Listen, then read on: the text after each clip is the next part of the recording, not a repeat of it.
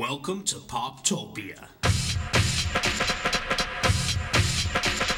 Welcome to Poptopia, your podcast for all things pop culture. I'm your host, Paul French, and it is Tuesday, September 30th, 2008. On today's show, we finish up the television season, we talk about some exciting stuff coming from PKD Media, and we say goodbye to a Hollywood legend.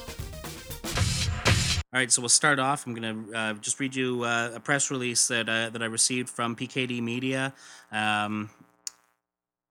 Anyway, here it is. Coming to DCBService.com and HeroesCorner.com in October, Mercury and the Murd, the collected edition from PKD Media. Collecting issues 1 to 4 of Mercury and the Murd, this comic is the perfect jump-on point for new readers who want to follow the exploits of Comic Geek Speak's own Adam Murdo, a.k.a. the Murd, and his new partner, Beck Mercury, as they attempt to solve a bizarre crime that takes place on the seedy streets of Dayton, Ohio. Follow Mercury and the Murd as they battle their way through ninjas, men in monkey suits, cosplay patrons, and more. The front cover is provided by Dave Dwanch. Artwork on the interior is provided by Chad Ciccone and Dave Dwanch, with the back cover and pinups by Flint Lockjaw. Additional pinups by various artists, and it is all written by Sean Pryor. Now, for those that have already purchased issues 1 to 3, some tweaking has been made to give you more, because PKD Media only wants to give you the best. You, the reader, deserve it. Chad Ciccone has gone back to issue 1 and re-inked the entire issue and re-penciled some pages as well. But wait, there's more. If you purchase a copy of Mercury and the Murd, the collected edition, you'll also get a free Katie Cook print of Mercury and the Murd. No one can resist Katie Cook artwork. No one. And I got to agree with this. I've got actually a couple of Katie Cook sketches, and they're awesome. You can check her stuff out at katiecandraw.com. Anyway, the book is 48 pages, and it's in black and white. It's 45 pages worth of comics, 3 pages of ads, and the MSRP is $3.99. If you order it from DCBS and Heroes Corner, it's $2.60. That's like, honestly, for the entertainment you're going to get out of this, because I've read the first 3 issues, and it's a fantastic book. It's a lot of fun, and definitely worth checking out. And you know, he says here, I hope you give us a chance to prove that our comics are worthy of your time. And I got to tell you, they really are. It's a really fun read, and you know, Sean has really put together a great book here, and is a tireless promoter of it, and so you definitely need to check out his stuff, because it's a lot of fun. If you love 70s cop dramas, you know, like Starsky and Hutch and that sort of thing, you'll love this book. If you're a fan of the Comic Geek Speak show, there's a whole lot of little in-jokes there as well. But it's nothing that takes you out of the story if you're not familiar with that stuff. It's just a really fun cop story. And, I mean, come on. There's ninjas, people in monkey suits, and cosplay patrons. Come on. Anyway, as he says, no ninjas or monkeys were harmed in the creation of this comic. And Mercury and the Murd is brought to you by PKD Media, putting fun back in comics since 2008. And you know, it's a new startup in comic publishing, but I'll tell you, this guy does it up right. You know, he shows up at the conventions. He's even done action figures for them. You can buy a soundtrack for the comics. You know, it's just great stuff, and I really encourage you to check out the things that Sean's got going on. It really does put the fun back in comics. Anyway, moving on to the next item. Of course, we lost a legend on the weekend, and that's Paul Newman, who died at the age of 83. He was born January of 1925. Passed away from cancer and complications arising from lung cancer at any rate, and died at his home in Westport, Connecticut. Of course, he was an Academy Award-winning actor, a film director, entrepreneur, humanitarian, and auto racing enthusiast. He was actually nominated 7 times for Academy Awards, won once for The Color of Money, and won several national championships as a driver in the Sports Car Club of America road racing, and also won several championships in open wheel IndyCar racing. Won 3 Golden Globe Awards, a BAFTA Award, a Screen Actors Guild Award, a Cannes Film Festival Award, an Emmy, and then he also founded Newman's Own, a food company from which he donated all post-tax profits and royalties to charity. As of last May, these donations had exceeded $220 million US. Just absolutely amazing. And I mean, you look into his career. He, of course, started out in the In the 50s, he did some Broadway theater, including Picnic, The Desperate Hours, and Sweet Bird of Youth. His first movie in 1954 was The Silver Chalice, followed by Somebody Up There Likes Me, where he played Rocky Graziano. Then, of course, a famous early role from him, Cat on a Hot Tin Roof, opposite Elizabeth Taylor. Um, I mean, there were tons of other movies: Exodus, The Hustler, HUD, Harper, Cool Hand Luke, The Towering Inferno, Slapshot, The Verdict. My two favorites, though: Butch Cassidy and the Sundance Kid, and The Sting. And usually a lot of people talk about Butch and Sundance, but for me, it's The Sting. It's just a fantastic, movie, and it's, of course, both of those movies were teaming him with fellow actor Robert Redford and director George Roy Hill. Can't recommend those highly enough if you whether you've seen them or not. It's just amazing stuff. Anyway, of course, no tribute to Newman is complete without talking about his racing enthusiasm. This started when he did the movie Winning in 1969, and he loved training for that movie so much that he actually got into racing, and had his first professional event in 1972. Won many championships, as I detailed off the top, and just pretty impressive stuff. And Paul Newman. I mean, the guy is a true film idol. In fact, the comic book artist Gil Kane used Newman's face as the basis when he was creating his initial sketches for Hal Jordan, Green Lantern. So if you read those early Green Lantern comics, that was Paul Newman. Anyway, a true legend, retired from acting last year, saying that you start to lose your memory, you start to lose your confidence, you start to lose your invention. So I think that's pretty much a closed book for me. He felt he couldn't continue acting on the level that he would want to, so decided that he wasn't going to anymore. Anyway, a definite loss in the Hollywood firmament, and you need more guys like Paul Newman. So, going to talk about the TV season. Going to finish that off, and it's basically just Friday that I've got to cover here.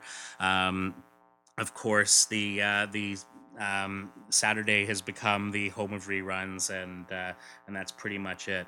So, if we look at what's going on the grid on Fridays, we have on ABC Wife Swap at 8 o'clock, followed by Super Nanny at 9, followed by 2020 at 10.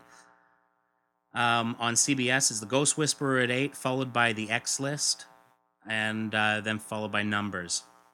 On NBC, it's America's Toughest Jobs, Crusoe, and then Life.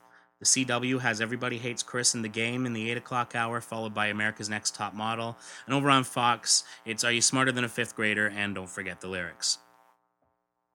So let's just talk The Ghost Whisperer. Of course, Jay Moore has left the show to move on to his new show, Gary Unmarried, which I caught last week and was actually really funny. Jamie Kennedy will be coming onto the show. He will be playing a psychiatrist. That's right. Jamie Kennedy is playing a psychiatrist. I don't think I need to say any more about that. Moving on to 9 o'clock is The X List, and that's starring, I better not mix up her name, Elizabeth Reeser, not Autumn Reeser. Elizabeth Reeser, who showed up in a multi-episode arc on Grey's Anatomy over the last couple of years. And she basically plays a woman named Bella who, she just wants to get married. That's what she really wants.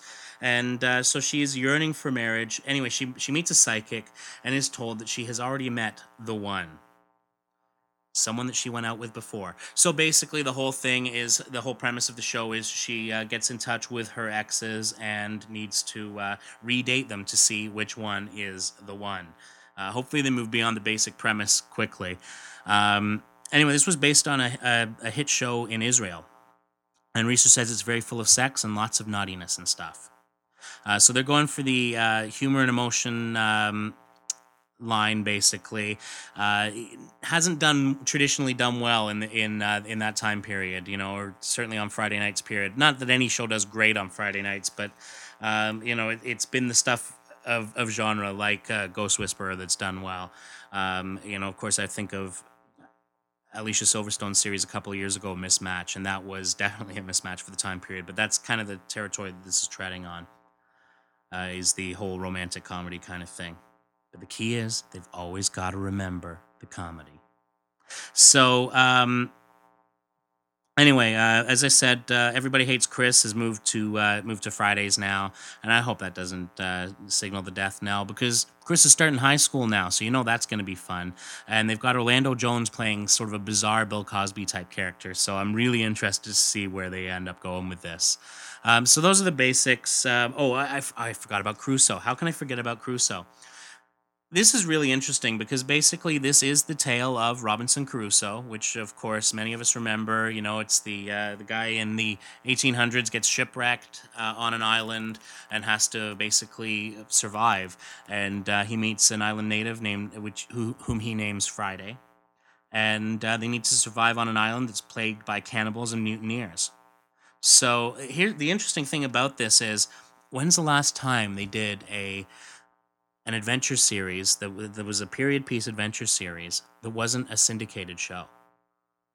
I can't remember either, and so I think that's really interesting. Definitely going to be checking this one out and see how it goes. Hey, I'm all for when they try to do something different because different isn't what gets done a lot of the time.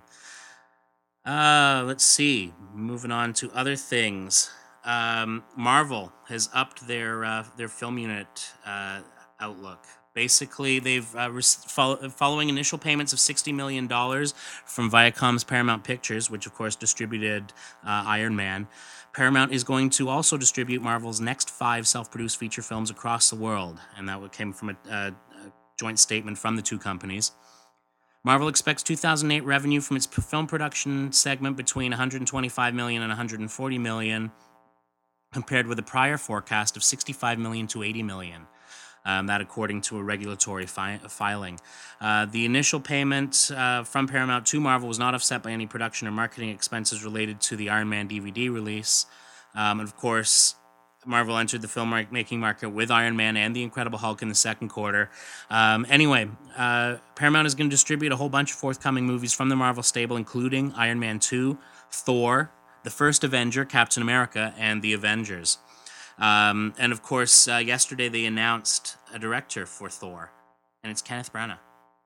Now, I know a lot of people are thinking, oh, Kenneth Branagh, does that mean this is going to end up being like the Ang Lee Hulk, where it's going to be kind of the deep psychological exploration? All I can say is go see Henry V. Well, don't go see it, just like rent it or whatever. Or if you haven't seen it, why haven't you seen it? Fantastic adaptation of the Shakespeare play, to the point I remember thinking this is going back about 10 years ago, was that no one should be allowed to do Shakespeare movies except for Kenneth Branagh. He did a great job with Henry V and Hamlet, and he just did a really good job about making it interesting. And so he's basically become the sort of the unlikely choice to take Thor to the screen. But hey, you know what? That's what they said about Jon Favreau. Favreau was basically what, the elf guy. The elf guy is gonna direct Iron Man. That's crazy. And the movie was huge. And more importantly, the movie was good. So here we have it. Kenneth Branagh to direct Thor. Of course, a lot of people think to themselves, well, I guess that makes sure that we're going to get the thee and thou stuff talking for Thor. And yeah, I think your odds of hearing him say "yea, verily" have become that much more likely. They say that the script is a more Lord of the Rings than Spider-Man adventure, and it was written by I Am Legend's Mark Protasevich. I've butchered his name, and I'm sorry. And it should be a good fit for Kenneth Branagh's classical background. He says that it's meant to be a big epic and kind of old world, and so this seems very exciting. And they're doing a really good job of getting the movies made and out there, and they're doing a good job of making them exciting. And I think that's a great thing. And come on, the first Avenger, Captain America. It means that it's going to take place in World War II, which is awesome. And I wonder if they're going to do that whole thing. I mean, they've been talking about this Avengers product project in all the movies. Are they going to do it where at the end of the Captain America movie he gets frozen and then gets thawed out in the Avengers movie? Could be cool. Anyway, it's all the time we got for today. Comments as always are welcome at poptopiapodcast@gmail.com or head on over to the forum at forum.poptopiapodcast.com and let us know what you think. Have a great week.